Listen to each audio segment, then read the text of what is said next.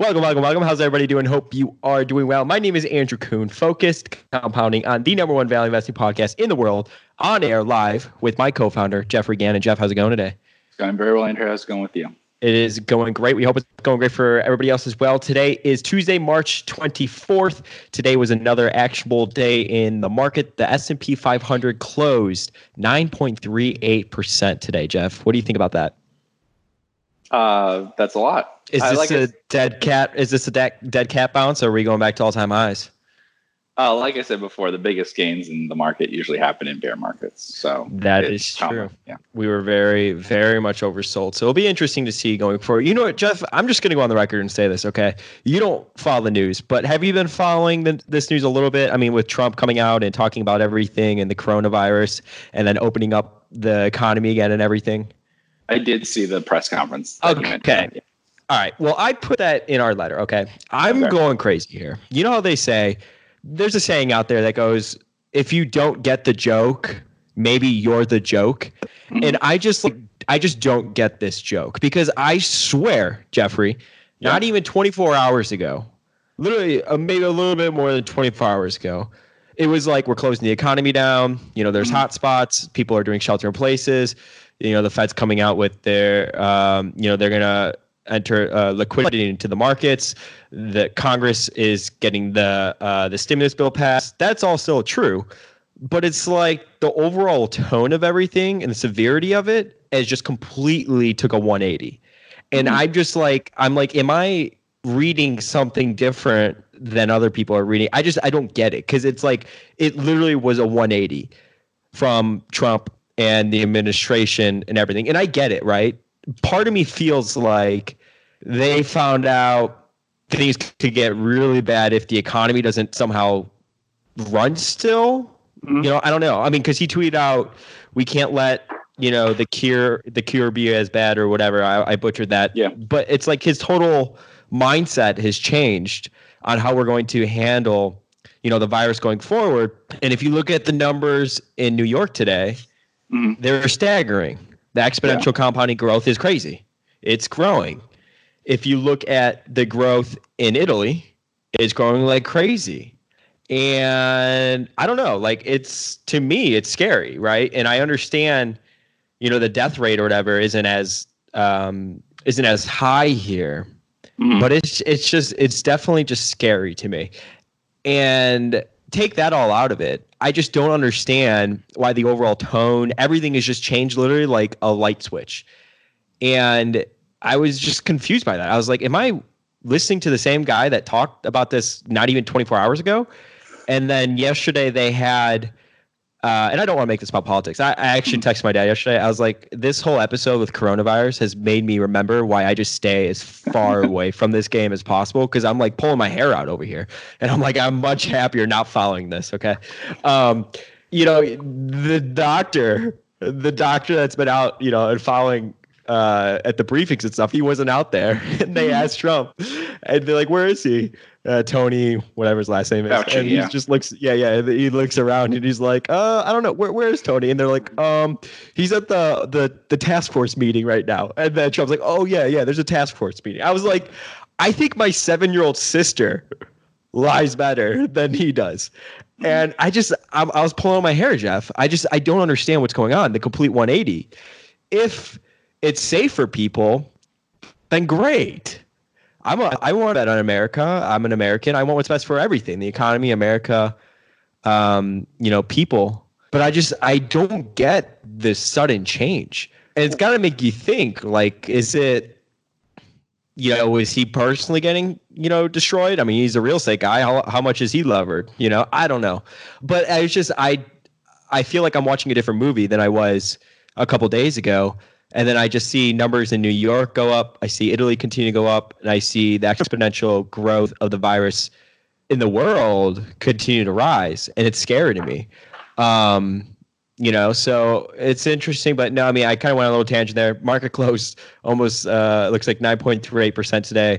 A lot of stocks had a pretty decent rise today, obviously, to reflect that. We can go over follow me on Twitter. If you're not following me on Twitter, people on YouTube, this is my Twitter, Focus Compound. This is the best place to get everything that we do put out. And then, of course, if you want to get access to the email that we're going to be referencing, go to focuscompounding.com on the homepage and join the Focus Compounding Daily. Enter your email. It's for free, and you'll get a free topic from Jeff, which comes with stuff from the day and then an investment topic that Jeff puts in the email as well. But Jeff, I mean, I'm so confused. Am I wrong to be thinking this? I mean, has the total changed? Like, yeah, it has changed. But here's the thing: you're seeing the medical numbers, but you're not seeing the economic numbers. What's going to happen all around the world is that people are going to react to the pain that they're feeling immediately that they're seeing. So they're going to vacillate on and off between I don't want everyone to die from a virus and I can't shut down my economy because it's getting bad. I mean, you're talking about the exponentially bad numbers in the virus, but other people are seeing exponentially bad numbers in the economy. So that's what he's going on. I know there's a balance there, right? I get that side of it. Is it do you roll the dice and open up the economy and it's not going to be as bad, right? You know, as opposed to shutting everything down and then you destroy the economy. And then in Trump's words, people are depressed. At first, I thought he was talking about like depression. He's like depression. And I'm thinking, oh, he's saying like unemployment, depression. And he's literally like suicide rates. People are going to kill themselves. I was like, oh, we're going that way. Okay, that's true, I guess. Suicide rates will rise. We talked about this. Yeah, I get that. Of pornography, marijuana, alcohol, tobacco will increase. Suicide will increase. Yes. It'll have major effects for young people to change their lives forever if, you go through this kind of economic thing. It'll put them on a trajectory that's very different in terms of what jobs they'll have, what incomes they'll have, whether they'll go to schools, whether they'll become criminals. All of that stuff will be greatly affected all around the world. And it lasts for a really long time. So, there's a trade-off. I mean, I sat down and did some math on it and stuff, and we'll see. It depends on what the death rates are and stuff. I just don't think it matters in the sense that even if you could explain logically to people which is the right choice, based on the numbers, I don't think they'll make that choice. I think they'll switch back and forth from when the virus looks bad and you aren't getting economic numbers yet, you'll shut everything down. Then after you've been shut down for a while, you'll get terrible economic numbers and you'll realize you have to open some things up. Then the virus will get worse again. Then you'll crack down again and you'll go back and forth that way. That would be my expectation. So, I mean, like I said, we haven't seen any economic numbers in the United States from this. Mm-hmm. And once you see things like jobless numbers and stuff, you'll start to realize, you'll go, okay, well, in 1 week, we put several times more people out of work than we expect to die from this thing total. Then people will start saying, oh, I don't know, if that happens for a few more weeks, you have to think about that. How many unemployed people? Is 15 unemployed people for every one death? Okay. And then how quickly does that come back? And you start making, people start doing the math of that sort of stuff. So I think people won't really do that math. I think people will just switch from which thing's scaring them more at the moment. So that's what I've been talking about in terms of 2020 and 2021. This is also just the first wave. I would expect multiple waves of this. That's how epidemics work. So you'll get a wave now. You'll probably, 3 or more waves of this in each country. And the reactions may be different each time. There'll be sort of fatigue about it later. So in the fall or whatever, or next year or whatever it is, people may react differently because they know how bad things got when they shut things down before. They may not want to shut them down the same way next time. Yeah. I mean, again, look, want what's best for America. I'm not saying shut down the economy. I'm not saying open up the economy. All I'm pointing out is that there's been a clear 180-degree turn on, what to do. And it's like, I felt like yesterday or 2 days ago, there was just fear by everyone in the markets. And now it's like everything's okay. It's like I'm looking out my window now. It's the first sunny day in Dallas in probably a week and a half. And it's like, it's all over. And it's not all over. And that's the thing. And just, I think that's the general, it seems like anyways, that's the general, the way that they're just conveying everything. So I don't know. I was just very interesting. I thought that was very interesting. Right. So I guess we'll just have to wait and see what happens. Yeah. The issue is that whether it's politicians, media, whatever, they have to make things sound kind of palatable if they want people to follow through with them. So they can't they can't say we're choosing between 1 million people dead or 30 million unemployed. But that may be the numbers they're looking at and thinking, oh, what should we do about this? I mean, those aren't unreasonable numbers, both of those numbers I just said. Those are probably within the range of projections they've been told. That deaths could be different by 1 million depending on what you do, and unemployment could be different by 30 million depending on what you do. Yeah. So they see those numbers and we don't see those numbers. So that's why they react that way. After you come, if you come out of a briefing in which someone just gave you those numbers, you might suddenly do a 180. Yeah. Yeah. Anyways, some link that I put in the email today that I thought was interesting. There is real optimism that Congress could reach a stimulus deal soon. There was talks, of course, yesterday, I believe, was that it was going to happen by Friday. I'm sure we'll see that go through soon. Lots of things in there. I think they said it's over 1,000 pages, Jeff. And I know the TARP bill that the TARP bill that they passed was only like what, 3 or 4. So I think there's a lot of holdup. They don't read it anyway. So no one can read it in that amount of time. One thing I thought was interesting was Wall Street Cynic. This is Chanos for people that don't know. He tweeted this out from the bill. So this will be interesting. He says, don't think a lot of people are aware of this provision in the House bill. Assistance to individuals making over $75,000 or $150,000 joint would have to pay back the $1,500 that they're going to send to everybody. Yes, that makes a lot of sense. We talked a little bit about this. I said one problem with it early on is that people would probably attach things to the bill to try to change it so that it wouldn't be paid out to everyone and be adjusted for income and stuff. That slows things down a ton. So what you'd want to do is just send out checks to Bill Gates and Warren Buffett and stuff too, and yourselves, your own congressmen and stuff, and then pay it back later, rather than trying to say, we'll only pay it to people under 50,000 will make this much, people under 100,000 will make this much back, because that's complicated to send the payments out. So anything that slows it down is a problem for everyone. Do you think that's going to stop, though, people, I guess, being philanthropic and maybe giving it to somebody who, for example, needs the $1,500 a little bit more than they do? Because it's like, you're going to have to pay that back. You know what I'm saying? Oh, well, the richer people aren't stimulative. So you're counting things in there that aren't really stimulative. If you give them money and tell them that it's a 2-year no interest loan or whatever, that's not really stimulating the economy. But it doesn't matter anyway, because the payments the richest people are unlikely to get spent. So it's the payments to the poorest people that are more likely to get spent. So it's just a way of getting it out to everyone right away. It's not meant for the payments to the richer people to come back. It's just that it's actually pretty hard for you to differentiate between people making a lot of money and a little money when you're trying to send out a check to everyone. It slows down the process for the entire economy. So it's a good move that they're making that way. It would have been a real problem if they tried to do all sorts of adjustments because that would have just slowed it down. Yeah. Got it. So Trump, he said today that he wants to reopen the economy by Easter, which I believe is that April 15th, I believe, 14th, 15th, sometime around there. It's on a liturgical calendar, so it moves every year. I'm not sure what it is. Yeah. And then the last thing that I thought was interesting, because we've spoken a lot about Omnicom, right? Yeah. Was Twitter, they withdrew their forecasts as they, the sign for online ads from the coronavirus deepens. And I thought that was interesting because we've spoken a lot about Omnicom, which is in, the marketing business. Mm-hmm. And I was wondering if you had any thoughts on that. I mean, it's interesting to me because I think Twitter's probably the most active now, but it doesn't more matter. than it's ever been. Yeah, I know, right? It's right. It doesn't matter. I mean, newspapers and TV stations and stuff did poorly in the early 1970s. They had great audiences. I mean, some of them had record numbers of audiences in the 1970s.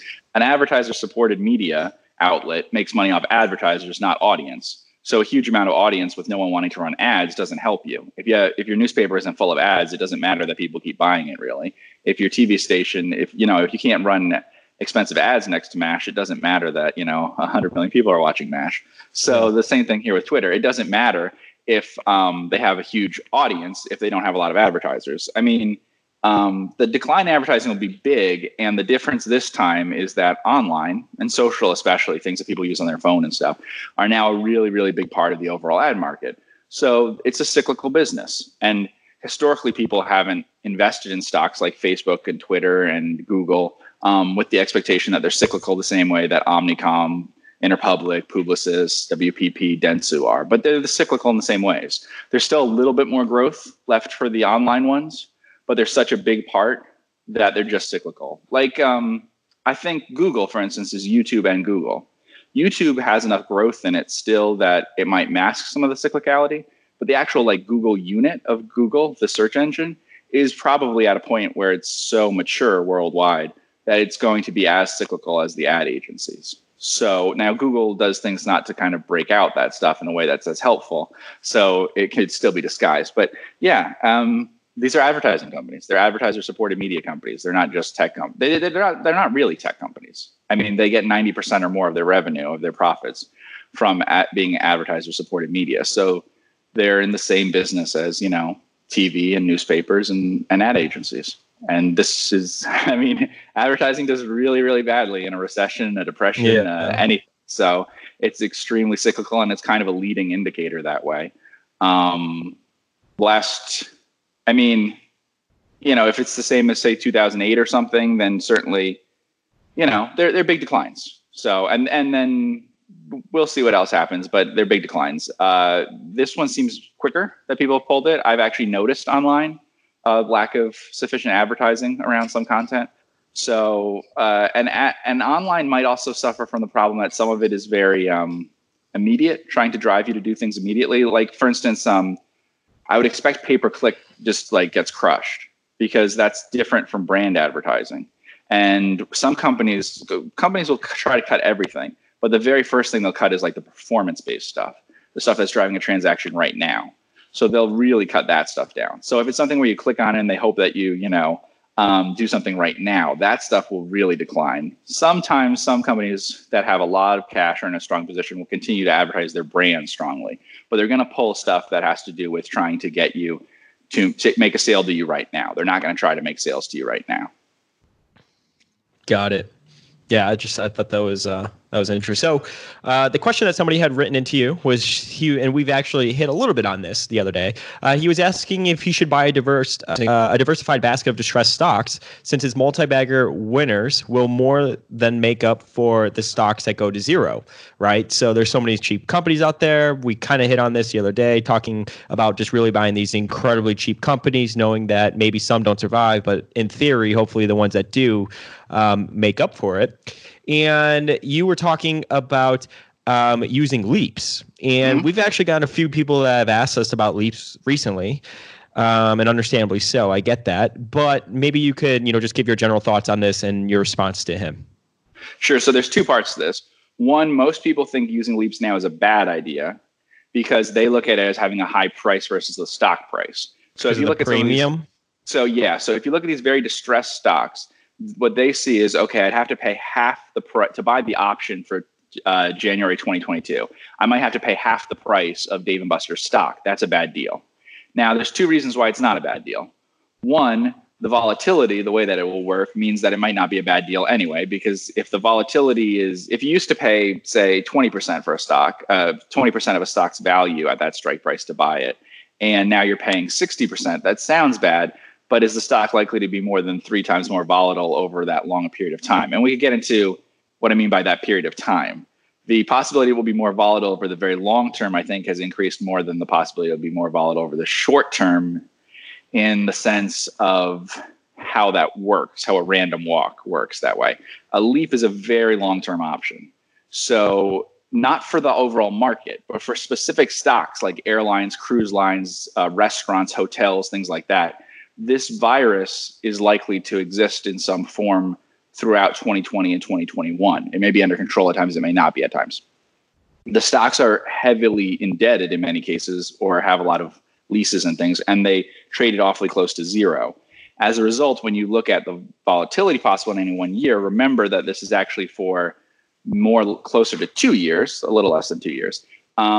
So the amount of volatility is really high. But secondly, and this is the bigger part, what's the point of using a Leap? Most people think of the point of using a Leap as I get more leverage from it. But the actual point that you could look at it as is I use less cash. Now, why would you want to use less cash? Well, that's the other part of it. If you're doing the calculation of how much it's worth to have that part that is cash you don't use, cash is an option on future lower stock prices. So cash becomes more valuable now than in the past. So the part of the stock price you don't pay by buying a Leap allows you to save cash, in which case, if your Leap expires worthless, you can use the cash to buy things. And I had another email where I get into that in great detail. But basically, if you had to pay 50% of a stock price, if you do the leap now and hold the other 50% of it in cash, so say you want to invest $1,000 in a stock, and instead you invest $500 in options in the stock and hold $500 in cash against it, meaning you never touch that $500 in cash.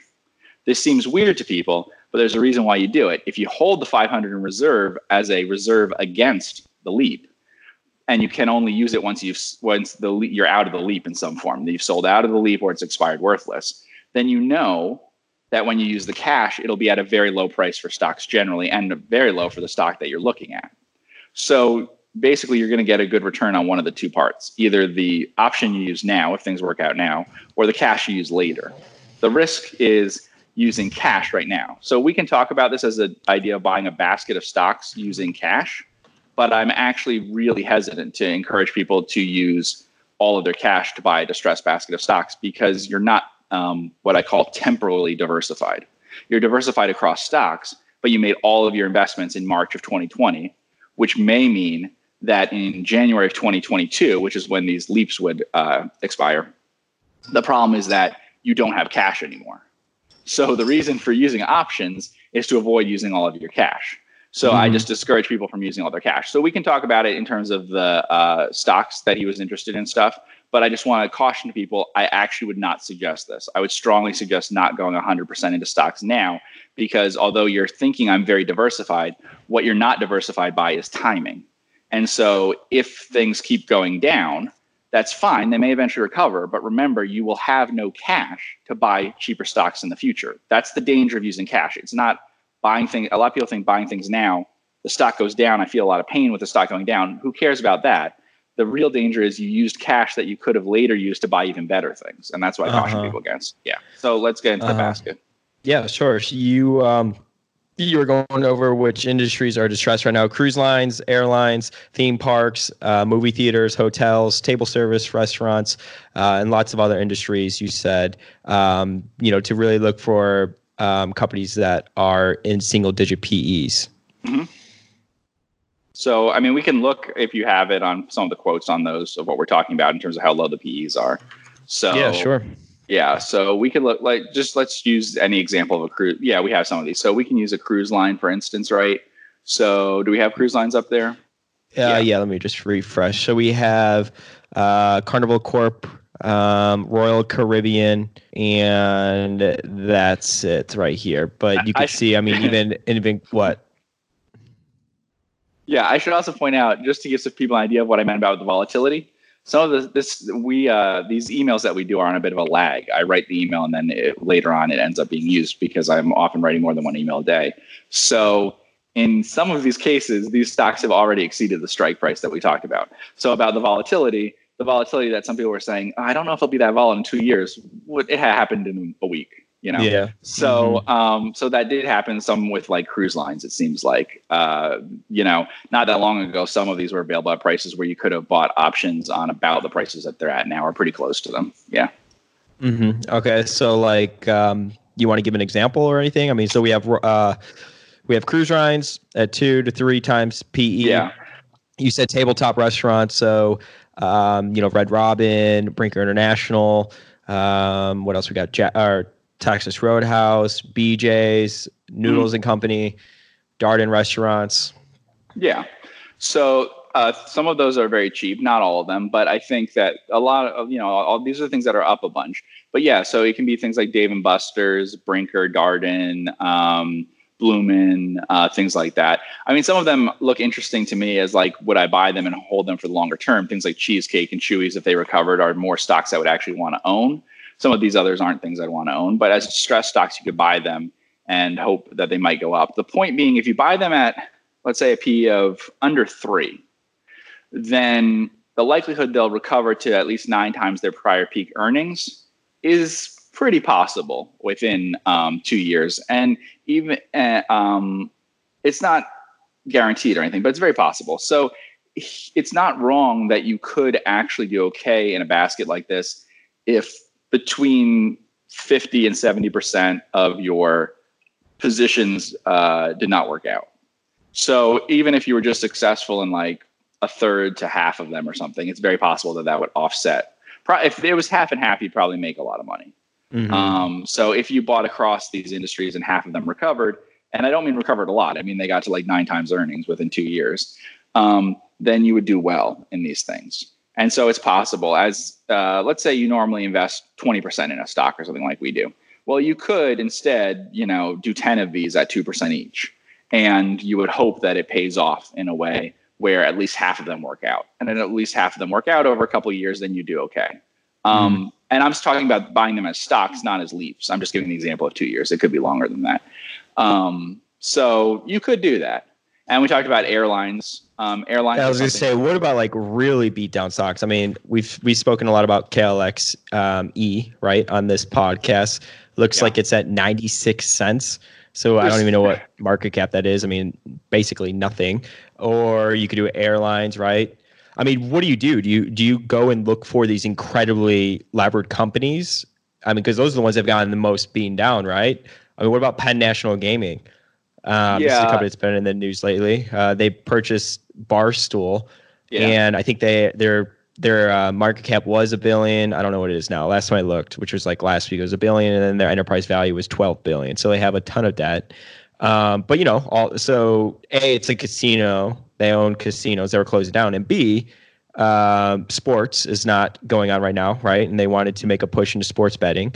So the stock just got destroyed. Cruises, of course. Mm-hmm. How would you structure that 20 stock basket? Like, what would you look for? Are you more concerned are you concerned that the business isn't just going to go out of, like, seriously, would you be focusing more as like a Ben Graham approach that even though you're not going to find nets, right? But you're just kind of doing like extreme distress investing that they're not going to go out of bankruptcy. You'd be focusing incredibly on the balance sheet. And if they're able to cover their debt, how would you be thinking about that? No, I would just look at what they'd be worth in normal circumstances. And then I would just divide it up by industry. So I don't care how many airlines there are. I wouldn't put more than the same percentage in airlines as in restaurants. And then I would just buy the leading ones in each one probably. So as an example, cruise lines is easy. The industry is basically 3 companies. It's Carnival, Royal Caribbean, and Norwegian. So you could just put, let's say, 2% in each of those. That's 6%. All right. Then airlines, you can pick 3 airlines. Then you can pick 3 restaurants. And you can do it that way. In terms of the payoff for you, the ones that make the most sense, why I wouldn't necessarily suggest KLXE or something, is that the companies that are likely to return to one day being valued at very high multiples are probably the ones that make sense. So, for instance, the restaurants are very, very attractive. Theme parks are very, very attractive because if they survive, their multiples will go from them being low PEs. Now, not all of these are that low, and some of these have recovered a little. But as an example, let's just go to. Look at Denny's. Denny's at 3 times earnings. Right. So if we look at, let's see, 3 times last year's earnings. You have Bloomin' Brands, which is Outback, and all those. You have Darden isn't that cheap anymore, I guess. But you have several that are very cheap. And some of these were cheaper at the time too. Dave & Buster's is very cheap. So those sorts of things will recover to, they'll recover to high prices. So they'll recover to, if you buy it at less than 3 times earnings, they'll recover to say 3 to 5 times. They'll return 3 to 5 times your money eventually in them because they'll get to 9 to 15 times earnings, a prior peak earnings eventually. Now it depends on how long that prior peak is. They're a little different than like gaming and stuff. Casinos are not as safe a business as like a national chain. A national chain like a national restaurant chain is a lot safer. But it doesn't mean it's safe now. All these companies could go under now. But I just mean in the future, its long-term potential is very safe. So if it survives situations like this, it's safer. The same thing would be true on things like theme parks and stuff. A lot of these things aren't as cheap as you'd think. Some of them are shockingly not that cheap, like, Vail and stuff isn't as cheap as it should be. Has a ton of debt. Yeah. Yeah. If we look at things like Six Flags, SeaWorld, Cedar Fair, they've gotten cheaper by a lot, obviously, but they've recovered a bit, and I don't know. The ones that stood out to me in particular as being incredibly cheap seem to be a few restaurants and of course, the cruise lines. Restaurants in particular would look pretty interesting, I would say. The entertainment things maybe would make a lot of sense. So theme parks, any going out stock. So theme parks, restaurants, cruises, things like that. Hotels and stuff have exposure to business things and stuff. I don't know about that kind of thing. I would think one of the best things would be restaurants.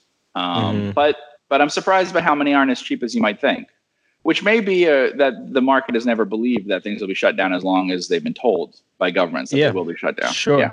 Sure. Now, I mean, but do you think society is going to think differently about, or do you think they'll be reluctant to go to a restaurant right away because the virus, obviously can stay on surfaces and all that sort of stuff? Yes. I mean, like, do you think these restaurants are going to get back to, peak revenue in a year or 2 years? Oh, well, first of all, they won't anyway. I think there's a lot of people that are going to be reluctant to go back out. Even if the economy opens, you have lunatics like me that's like, wait, what's going on right now? I'm not going to go. I see these numbers continuing to rise and I don't trust what's going on or whatever. I know I'm not the only one that thinks that way. Yeah. We didn't mention movie theaters, but movie theaters also are very cheap. Yeah. Well, there's two things. One, they will all be badly hurt by any sort of recession. So that hurts restaurants already. Two, yes, fewer people will go out in some cases because of concerns about this. But we also have to think realistically, which I've been, we have to think realistically about what exponential growth means. And it means in many places that a large percentage of your population will have the virus by a certain point in time. So I don't know how worried people will be about that once a large part of the population has it, in the sense that it's unavoidable. So there'll be many places where if you open things up and stuff, it just becomes unavoidable that you have a good likelihood in 2020 or 2021 of eventually getting the virus. And it really doesn't matter what you do. That's likely. I don't want to say it's likely for any individual person, but if we take a group of people, it's likely. So now is the phase in which people can think, oh, it's a small part of the overall population, but growing very fast. But once it becomes a big part of the population, then it becomes a question of whether you go to these places and stuff. Are you still concerned about it? Sure. Maybe you will be, but realistically, it becomes difficult to not get the virus no matter what you choose to do in your life, unless you choose to stay completely closed off from anything. I'm in my bunker. I'm in my bunker right now, 10 feet under the ground. Yeah, but in 2 months, we talked about this before. Funny if you don't laugh at it, We talked about this before. And a fake laugh, thank you. We talked about this before, where long before we talked about coronavirus on the podcast, we talked about things like the Berkshire meeting and stuff and whatever. And I was saying that it's likely that by such and such a date, there'll be 1,000 times more cases, Yeah. People aren't thinking in terms of projection of how far out it is, that certain areas are likely to have that many more cases if you're growing exponentially, compared to where they're at now. If you do a complete shutdown and maintain it, then it's different. But if you go back to work, it depends on the country. If the whole country goes back to work, it won't be on the same trajectory. But if New York City completely goes back to work and is told to do everything normally, it will quickly cover a meaningful part of the population, to the point where people just have to accept that whatever they do, they're likely to get the virus at some point in one of these waves. And so it's just a question of what people will do with that information. I don't know. It's very hard to tell, because it has to do with how people react very emotionally to these things. So things like what the media and government and stuff is telling them.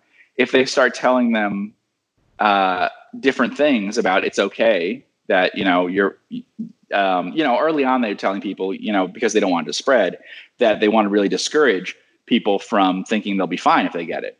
But in the future, they may change their tone to, there's a good chance you'll get it, but most of you will be fine. And that Sure. might be the message that comes out, it depends. So I don't know. I have no idea. It's very hard to predict these things. It's the same thing I was saying with like airlines. What will government policy be? Here, I don't know. My best guess is that governments will alternate turning on and off their economies, that they'll freak out when viruses in a particular place, cases spread too fast. And then they'll freak out when their economy, they get the numbers that their economy is collapsed, So New York City or something will freak out when the virus is spreading rapidly, but then they'll freak out when they can't access markets to fund themselves, the city and stuff, when they start saying, well, we aren't going to be able to fund our public transportation and do this and that. And so when those things come in, they'll say, oh, we have to, figure out ways to do the other thing. And then as you loosen up, it'll be back and forth that way. That would be my best guess of what happens. We've talked about this before. I was really surprised at how slowly places took initial sort of lighter measures that maybe could be kept in place for a long time, and really shocked at how they clamped down on hard measures that I don't think are sustainable. So like I was surprised. I expected most places to adopt like curfews, for instance, which are pretty easy to sustain. No one goes out during the night and stuff. That kills all nightlife and everything. Not a lot of countries did that on a sustained basis. They immediately went to don't do things during the day too. So, I mean, for most of these places, there wasn't that much of a time between no bars and gyms and stay in place. Those are two very different things about how easy it is to sustain. A country can get by just fine with no bars and gyms for a couple of years. It can't stay in place for more than, matter of weeks or months. So that's the problem that they'll have. And I don't know how they'll respond. It's a complex thing. Whenever we predict these things about the economy, I can tell you how much I'd expect the economy to decline. We can expect how many deaths you'd expect if people did nothing about the virus, but they'll both do something about the virus and do something about the economy. They'll try to stimulate the economy. They'll try to crack down on the virus. So any projections that I have to incorporate, government responses. And I think they'll be kind of erratic. Mm-hmm. Interesting. That's definitely an interesting take. So before we get into our next segment, I did want to go over Dave Portnoy, Barstool, his founder. I did think it was funny. So he is so gambling, sports betting is currently down, obviously, because sports is down. So he is taking it to become a day trader.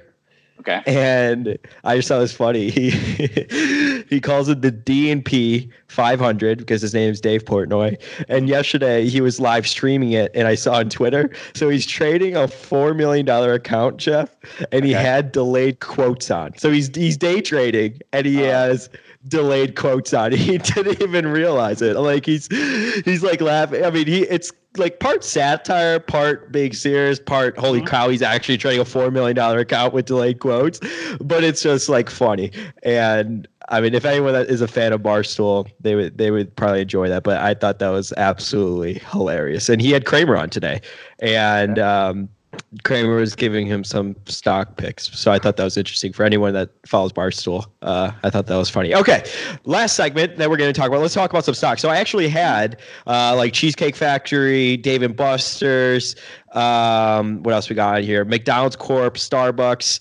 But we, just hit on Dave & Buster's and we hit on Cheesecake Factory. But I'm kind of curious to hear, what you think about other companies like Charter Communications or really QSRs, McDonald's and Starbucks, these companies that may still be open in certain areas in the world, but they're just taking certain measures to social distance, right? So maybe it's just having the drive-thru open.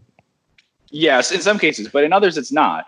Starbucks, for example, it's not. You have to, at the current level that it is in the country, in the United States, at least in some countries, the employees will complain and they'll shut down the whole company. So even drive-through and stuff, at some cases, is going to be gone for some of these companies because the employees just won't want to go, and so they'll give in to that. They'll just say, "Well, it's not safe, and so we won't do that. We can't have that situation in customer service business."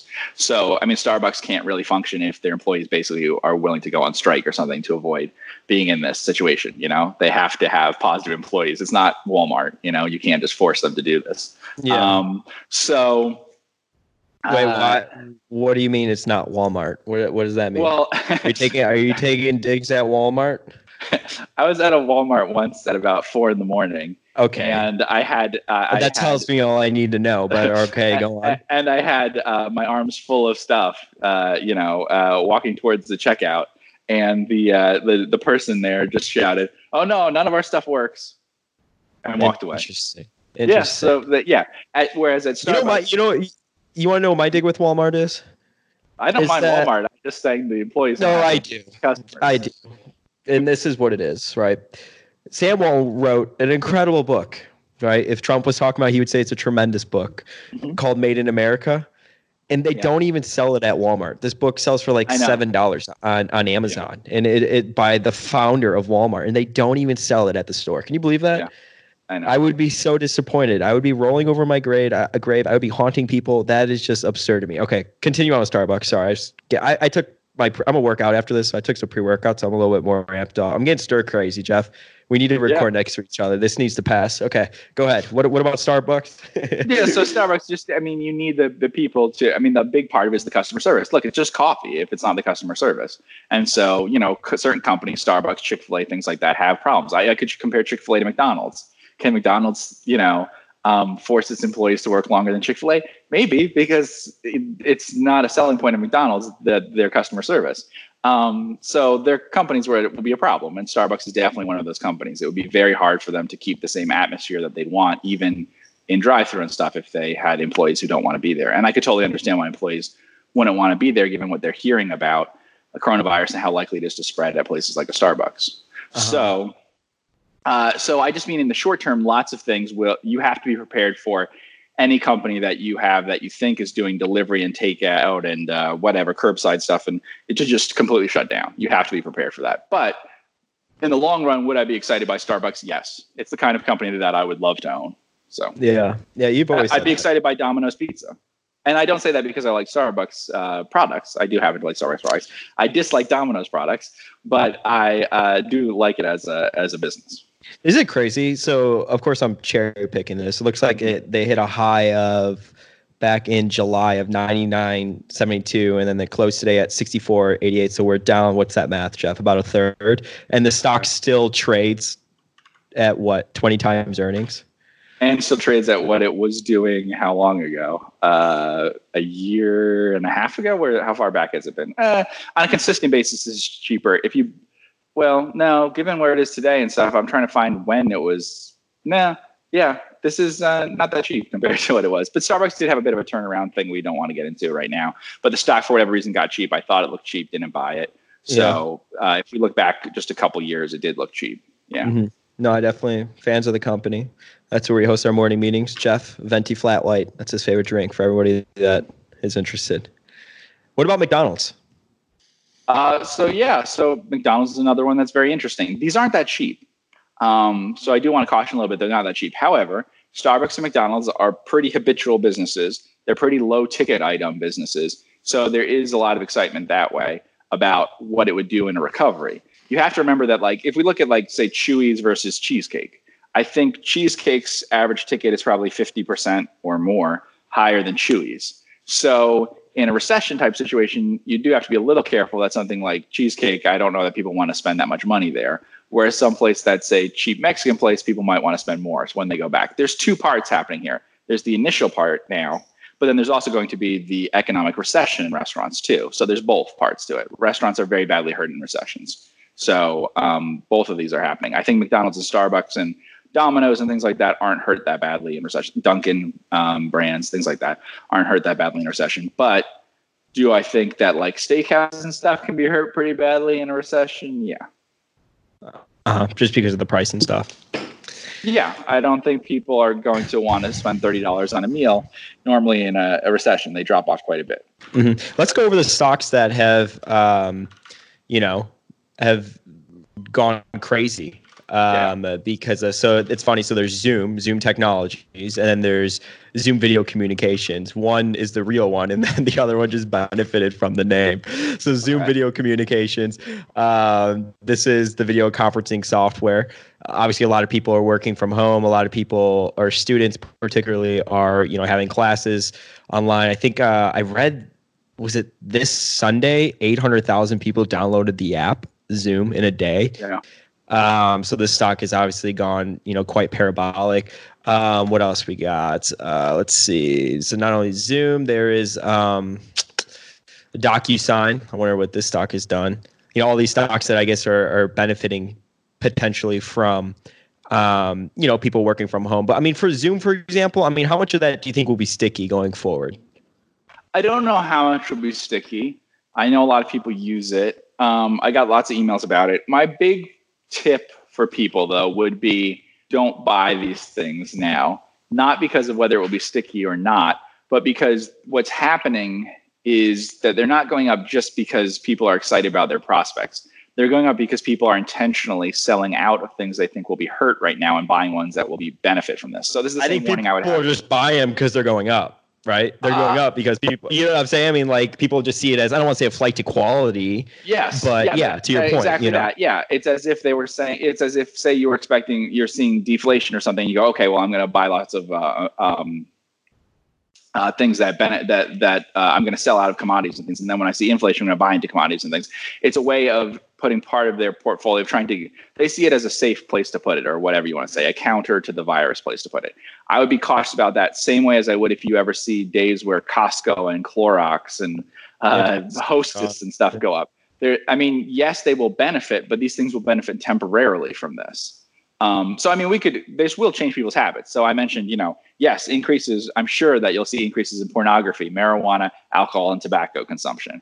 I'm sure you will see decreases in health food and fresh foods and increases in unhealthy foods, canned foods, foods like that. So there's lots of reasons why that will happen. You'll probably see hits to things that have to do with getting healthier and stuff, and benefits to things that are health being negative, being the reason why some people avoid them.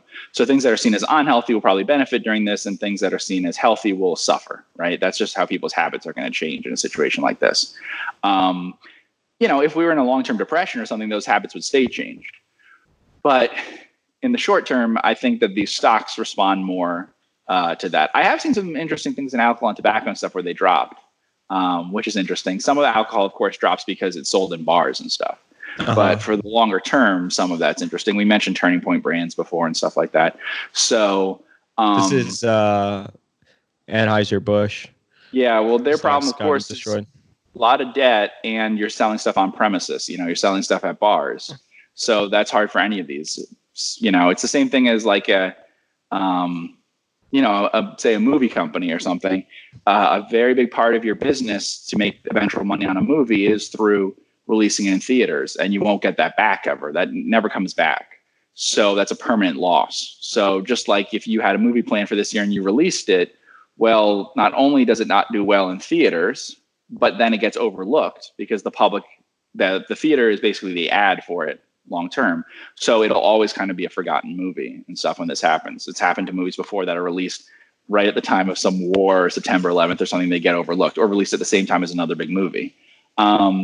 So the permanent value of something you invested $300 million in or something is degraded by it.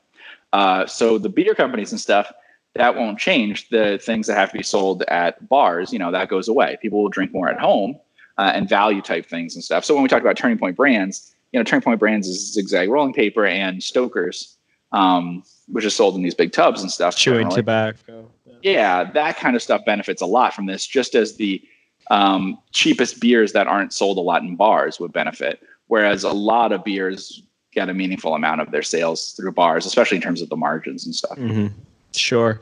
So I guess, the biggest takeaway from today's podcast is to, really think about structuring. I mean, it could be a good time to structure a position where, let's say, you're going to dedicate 5%, 10%, whatever that number is of your portfolio, and then structure like a distressed portion where maybe some of the companies aren't going to do well, but then hopefully the other ones more than make up for it. And a good place to look for those is cruise lines, airlines, theme parks, movie theaters, hotels, and restaurants. And I think that would be interesting. I mean, do you think that's kind of like the Japanese net nets for you? I mean, you're not going to probably find net nets in these industries. So I don't know if that's necessarily the exact same, but was that generally your thinking? I think it's closer when you compare it to venture capital stuff. I'd be very careful about doing this. If you do this, you need to really write yourself up a little report on what you're doing, have an Excel sheet, and divide it up among the industries and what it is all as one position. I wouldn't compare it to Japanese net nets because here's the thing. Every single Japanese net I invested in worked out big. Net nets are perceived to be risky, but are not risky at all. They really work out really well. People do them as baskets, but they just generally work out really well. These are all super risky. Net nets are much safer than cruise lines, airlines, theme parks, movie theaters, hotels, etc. right now. And there are a couple net nets now that I can see in the US, and maybe we'll talk about that one day. But these are much more like investing in startup companies. Some of these will pay out 3 to 5 times. They will go up 3 to 5 times where they are now.